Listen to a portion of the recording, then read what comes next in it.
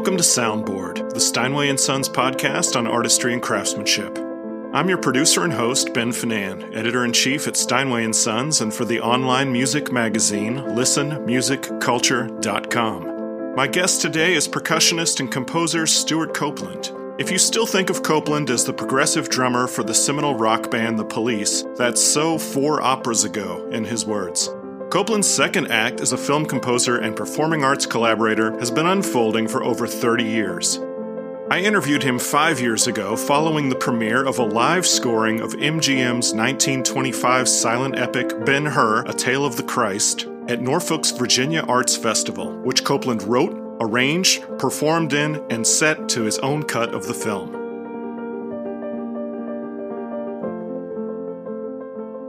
In our interview, Copeland speaks to the "hey, I can do that" aesthetic of rock and roll that makes the genre accessible. But when it comes to The Police, a trio of virtuosos, you probably can't do that without a lot of practice. To better understand Copeland's multi-genre, worldly aesthetic that he now brings to his orchestra music, it's helpful to take a peek into how he expanded rock drumming by avoiding the call signs and defining characteristics of rock drumming, often while borrowing elements from reggae.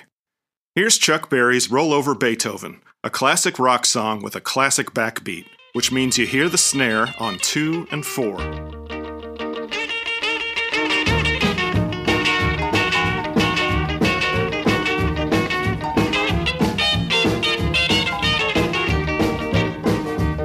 Well, I'm gonna write a little letter, I'm gonna mail it to my local DJ. Yeah, this is a jumping little record I want my jockey to play. Roll over Beethoven, I gotta hear it again today. One of Copeland's biggest innovations in rock was to delay the arrival of the backbeat in the song when he didn't issue it entirely. Here, in The Police's breakout hit, Copeland hits the kick drum on the and of 1 and the 2 for a reggae feel. He modifies this in the verse and then finally brings in the backbeat in the chorus. Roxanne, you don't have to put on the red light. Those days are over. You don't have to sell your body to the night. Roxanne, you don't have to wear that dress tonight. Walk the streets for money. You don't care if it's wrong or if it's right. Roxanne,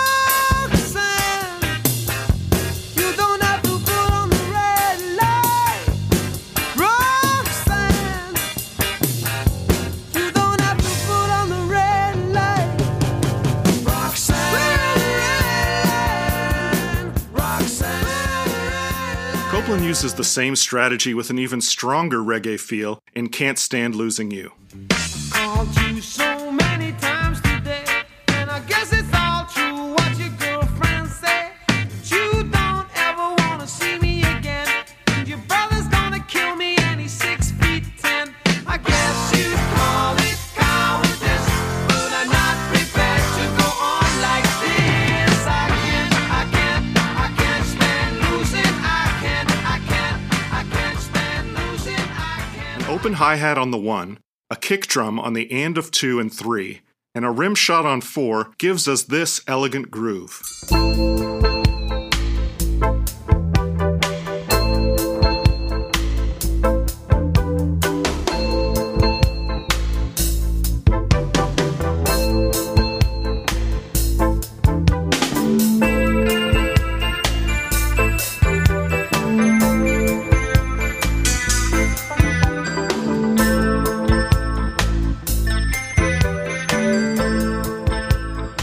Okay, let's jump to the 21st century.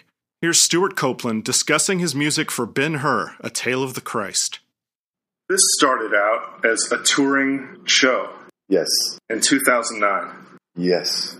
And it was in Latin and Aramaic. It sounds fantastic. And whatever language of where it was playing. When it played in London at the O2, it was in English. Uh-huh. And since they couldn't get Sean Connery or anyone else of note to be the narrator, they had already bonded with my narration that I did so that I could write the music. I had to do the narration, do all the voices, I didn't have a movie to work with. All I had was a script. And so I had to act it out. and I got directions from the director about how long it would take for different things to happen. 40 Romans charge on horseback, beat up a bunch of people, kick ass, take names, take them off. Let's give that 37 seconds. So I imagine 37 seconds. 37 seconds. Okay, now I got a bit of dialogue. So I do the dialogue. Judah, you asshole. Masala, I'm going to kill you. And including all the women's parts and everything. And the narration. And so Judah beheld Jerusalem for the last time. Ooh, that's good. When push came to shove and they couldn't get Sean Connery, they hired me to narrate the thing, which was cool because I got to come out in the O2 Arena on a horse, do the narration on horseback. And the best part was that I just came out in the beginning and then the show starts and now it's all pre-recorded and I'm backstage in my dressing room or in the skybox watching the show and it's all pre-recorded until the end of the first act. I go, and so da-da-da-da-da-da. So let's fast forward to what I witnessed last night. That came out of this original show. Was a lot of it the music that you had used? Yes. Okay. Or themes, at least. Yeah, exactly. The main themes, the pirate battle, the chariot race, but in a way, more importantly, the character themes and the themes, the friendship gone wrong, the jealousy, the spiritual element. And, of course, all the characters. Had a nice tune for Masala, poignant little melody for the Virgin Mary, some big fat chords for Jesus Saves.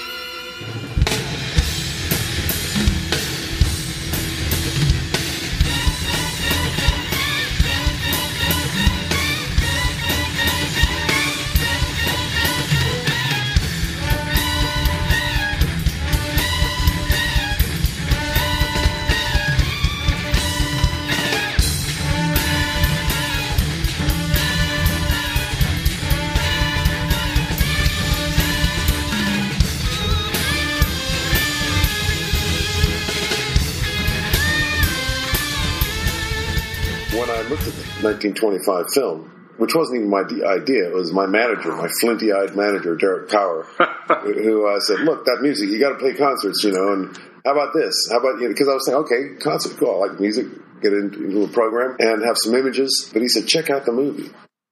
And that's when the connection between the movie and music began, because I could see all those scenes and hear my music on them just perfect.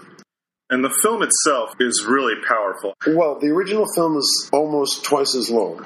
Right, so you cut it down to a very manageable hour and a half. Yeah. There was 2 major plot points that I had to ride over, hoping that people already know the story. But apart from those 2 points, I think everything, the through line is complete.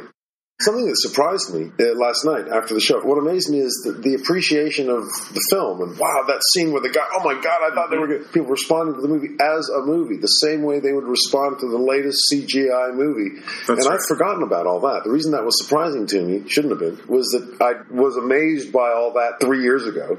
And then after working with it, now at the point now, were you amazed by how there wasn't a big white splotch in Mary's face in that one shot? Were you amazed by, because I've been into the frame, and were you amazed by the contrast and the, that? You were focused that you were on a frame by frame. By that time, yeah. And I'd forgotten that the movie itself, regardless, has an impact. It's not at all over the top. You would think that it would seem maudlin or too much, but it really doesn't. It's just very strong and moving. When you say it's not over the top, Golthar the Barbarian, it is so big and huge and impressive and moving.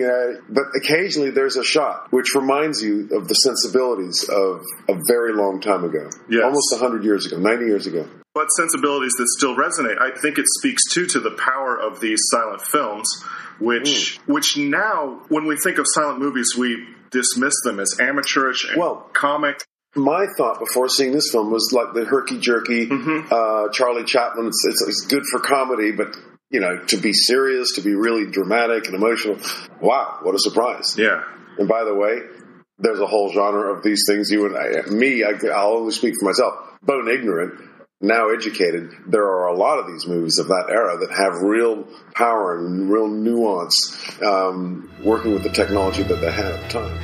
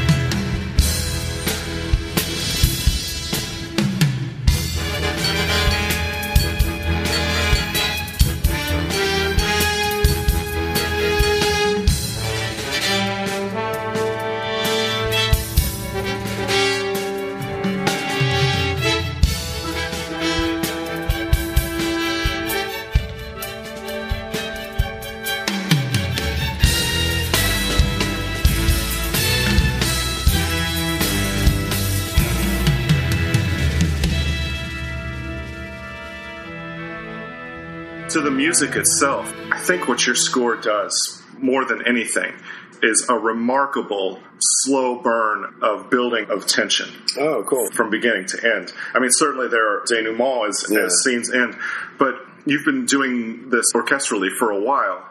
Yeah, I don't get to be a beginner anymore. Right. Rock star writes opera. That was 20 years ago, 4 operas ago. I'm supposed to sort of know what I'm doing by now. Right. So the shift in dynamics between writing for orchestra or for rock trio, do you use the same strategy to build tension? No, not at all. No. There are some strategies from rock and roll that I brought to the show. Not so much to the movie, but to the show. And that did affect, actually, of course, that does affect the movie. I sort of have, after 50 years on stage, an idea of the voodoo, of the kinetic ritual of a concert performance. And I think it's very important. I'm always uncomfortable in classical concerts. In between the movements, there's the silence. Because where I come from, it's much more of a two-way street. Because the level of proficiency of the musicians in rock and roll is so much lower, and the accessibility of it to the audience is much greater. There's a more of a two-way street. I could do that. The punk thing came along. Part of its appeal to its fans was that could be me. I can do that. That bonds them with it. And so that two-way street involves noise from the audience. Mm-hmm. And the noise, not only does it give heart to the performers, but it also feeds back on the audience. They hear each other, and so a lively, noisy audience. Even if there's some poignant melody that I wrote that they're all clapping, but wait a minute, you covering it. I don't care. The important thing is a response, a two-way street, and that's something that I bring from rock and roll to orchestra music. And I'm not sure where the word classical fits in, but I work with orchestra. It's orchestral. But let's talk about the musical language, which was very interesting. I mean, there were some Eastern modalities. That's where I come from. That's one of the places that I come from. Of course, there was a rock sensibility there, too. There was not one backbeat. That's true. 90 minutes, not a backbeat. But what specifically for me it recalled was some of the blaxploitation films of the 70s. Wow. Like I'm thinking of Shaft. Just this real rise. Thank you. I'm humbled.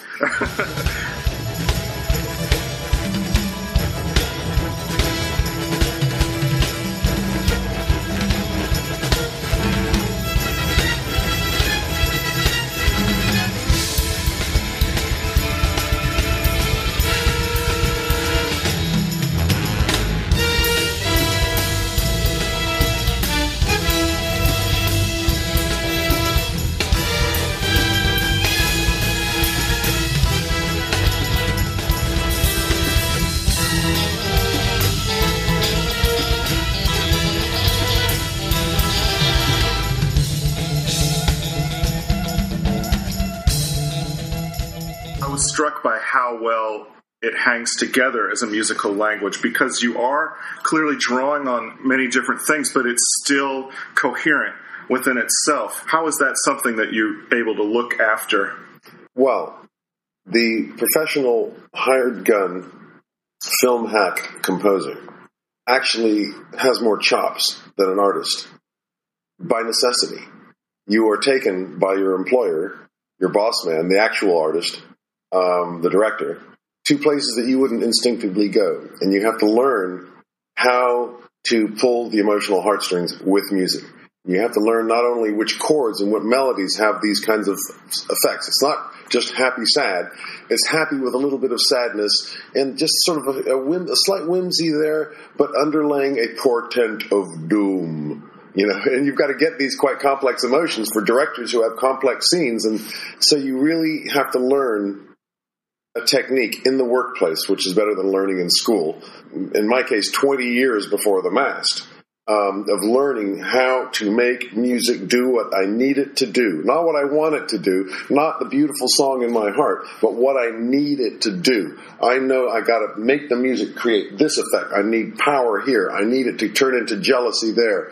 And a film composer has to learn these things. And not just musically, but instrumentally.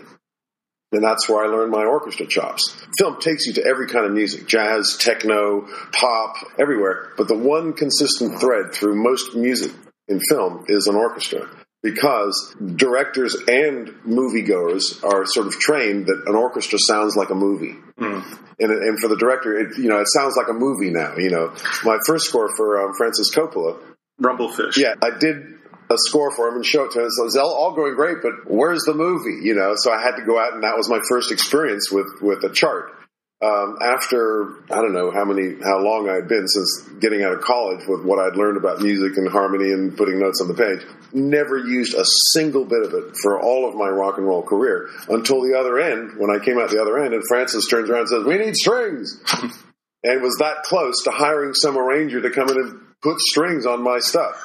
I got it. Right. Please let me handle this. Well, I got, strings, you want strings? Yeah. Strings? Yeah, right. And so I got some guy to come over, he's actually a horn player, because all horn players work with charts, even if they're rock and roll cats that I can, relate to socially and culturally, they do charts. Here are my chords. Put that on strings. And he did. And so the first session was kind of amusing, because the guys all come in, they're all setting up. So it's kind of a blues riff, and I'm talking to them verbally. And then you kind of get into this thing, and that part, that right there, it just kind of just sort of hang on that there. And if anyone wants to just take a solo, just add some kind of. And he's like, "Show me on the page." And they're all looking. Yeah. And I could see that this wasn't going very well, and I go back to control and think, "Wow, this guy's just some dead fish. Jesus Christ." Okay, run it down. Bang, bang, bang. Holy shit, because in rock and roll, you figure it out, you play it a bunch of times, you negotiate, the player actually creates their own part, pretty much. And this concept of the page, where you put it on the page, and they play it like that. And I don't even have to come out of the control. Hey, yeah, right, guy, right, yeah. Play the chart. Of course, I'm a social animal. I like to go out and hang with them and actually learn from them and see how the parts that I wrote lie under the hand and so on, As a rock and roller, is it limiting at all to have to quantify every 16th note on a page? Or does it just make you more aware of... It's different. Okay. It's not limiting. For instance, for the Royal Philharmonic Orchestra in Liverpool, who commissioned a percussion concerto. Next up on my docket, okay, I got me a percussion concerto. Let's write 16 minutes for big orchestra and... What do they got? They got 3 percussionists and timpani. Okay, let's go. I had just finished a piece for the Dallas Symphony, for gamelan and orchestra. And in that case, the gamelan was these 5 guys in Dallas who have been working together for 20 years, going out to Bali and Indonesia and Africa. And they're kind of a world thing, but their specialty is Indonesian music, Javanese and Balinese. And they have this incredible collection of gamelan bells. I could say, hey, look, one of them plays darabuka. Great, let's have a darabuka solo. He brought down the house with his darabuka, improvised. And one of them plays traps drums, So that was a lot of fun. Go to Liverpool. So, you got your 3 guys. Anybody play bongos? Anybody on traps? No. We play the traditional symphonic percussion instruments, the tam-tam, the bass drum, gran casa. We can perform on the cymbals, the tam-tam, and the triangle. I'm making it sound much worse than it is. The usual concert percussion. Yeah. I'm making it sound terrible. It is. But the cool part is, and you asked me whether it's limiting or liberating, it was a good discipline to work with. Okay, I can't just give them a solo. I have to write every note they play, and I have to work within those instruments. That's what I got. I don't have this incredible sea of gamelan stuff to play with. I've got those. And so that discipline means that I can write a piece that actually is performable by any orchestra. Doesn't need a darabuka guy or anything. And the discipline, I think when you constrain art, you intensify its power. Such as in poetry, when you impose a rhythm or a rhyming scheme on language, somehow it distills and concentrates the emotional power. And in blues, when you limit it to 3 chords, and somehow that distillation to operate within that constricted set of parameters somehow makes it gnarlier. Was that the case for this film? Because you knew this is the edit that I'm working with? Yeah. These are the scenes. Well, having said all that about discipline, this was the first movie I ever scored where I'm the director, too. Of course, I'm not the director. It's not my movie. It very much feels like my movie because I had to cut it down and curate every single shot. But it isn't my movie. That's the reality. But the feeling of working was that there's nobody in the room. There were no notes. I didn't get notes from anybody except my own crew. Which can be dangerous. Yeah. There are some real moments of epiphany in the film, both biblically and colloquially. Yeah. Colloquialistically. Very good. You do an excellent job of leading us to those moments. This goes back a bit before about building tension. I just wonder if we could get inside your process a little bit. Were there certain beats, meaning moments, that you would work toward? Yes. And you knew where your climaxes were going to be? For instance, there is a series of climaxes towards the end. There's the race. He wins the race, and you need to feel the power of, he crosses the finish line, and right after it, there's another climax, which is his victory march. So I've got to get, and then I've got to pay that off in a way. The next 16 bars of him doing his victory lap is kind of the payoff for that. But after all that, now we cut to gloom and doom. He's all lonely and feeling empty inside after his great victory. And from there, it builds back up. But the scene where he saves, he arrives to save Jesus. How do you like that? With his armies and stuff. And Jesus says, no, I came not to destroy lives, but to save them. That's a quieter moment, but equally important. And it builds up to that. Then it builds up to the leprosy healing. And those are two ramps on the same theme. And then when it pays off the leprosy, okay, now we're heading to the climax of the movie. But those two scenes to get us there of meeting Jesus and being stood down by Jesus, and then Jesus heals his family, those have got to be maxed out. And so you look for a moment of repose after a big climax like that, and there isn't one because we're on the ramp to the payoff of the whole movie. And these are just things you have to work with and calculate to a certain extent. And a lot of the time I'm writing the music, and when I'm not writing the music, I spend a lot of time thinking about writing them, thinking about where the music needs to go as strategy. Not the I hear a tune part, but I've got to somehow back it off here because that shot there, I want to land on that shot. What's going to get me to that shot there? And in that scene of the saving, which of the shots is the money shot? Which is the one where the peak should land on? And for me, it's where the sword falls from his hand. That's where we're getting to. The whole thing, he's raised the army. Throw down your sword. And the sword goes down. That's the destination, that shot. And then straight back up again to the healing, where it goes to silence, actually. After all that banging and clattering, that moment of the healing is actually, I think, 3 bars of dead silence. So musically, it seems to be a challenge of hitting these cadences, hitting these spots, but then, as you said, staying on the ramp toward a grander. Well, there are ramps within ramps. It's tough. That's why they pay me the big. I set you up for that one.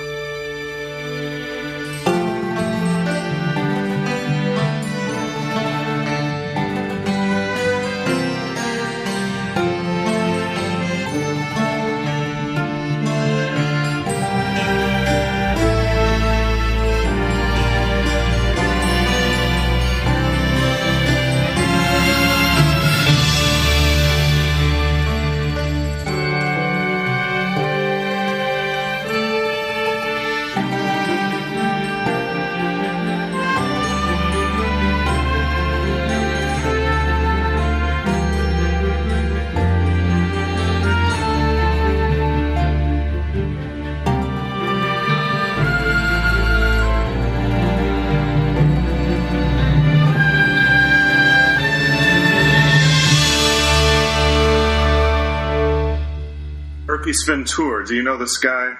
This Estonian composer. No, I don't. Many moons ago, he did an orchestral piece which basically had a drum set in it. I saw a Steve Reich piece with 2 drum sets and 2 bass players and 2 guitarists. I might have even been 4 guitarists, and that's too many bass players, 2 drums. And the first part of the piece, I think, dude, that's not how you use bass. I mean, it's nice try, that's not what the drum set is for, and I love within 45 seconds, and I've got that face that you put on when you're entranced by Steve Reich's music. I'm very susceptible to his music. So even with totally wrongly used rock instruments, still works. Same with Philip Glass and Mishima. Mm-hmm. He also has drum set wrongly used. Yes. But, it's beautiful. And what's beautiful is about that he approached that instrument not the way I would have as a drummer. He approached it as somebody who just hears the sound of it, and I wonder what I can do with that. And people from outside the normal use, the range, of the instruments, kind of is inventing the wheel for themselves. It's going to be interesting, and those are two cases. And I sometimes dare to hope that my callow use of orchestra, while similarly wrong in so many instances, will have a good effect. Great. Got a story? I got a story. A story, man. All right. Cool.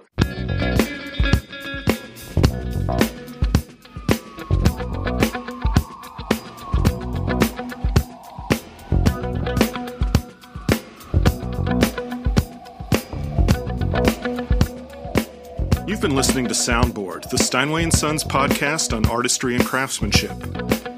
We heard clips from Stewart Copeland's orchestration to Ben-Hur, A Tale of the Christ, courtesy of the Virginia Arts Festival. We also heard clips from the Police performing Roxanne and Can't Stand Losing You off of Outlandos d'Amour and Wrapped Around Your Finger off Synchronicity, all on A&M Records' Universal Music Group. Finally, we heard a bit of Chuck Berry performing Rollover Beethoven on Chess Records. Our intro music is Philip Glass's Mad Rush, performed on a Steinway Model M by me, Ben Finane, editor-in-chief at listenmusicculture.com. Our outro music today is The Police, performing Voices Inside My Head from the album Zenyatta Mondata on A&M Universal. Questions for the podcast can be sent to info@steinway.com with the subject heading Soundboard. Thank you for listening.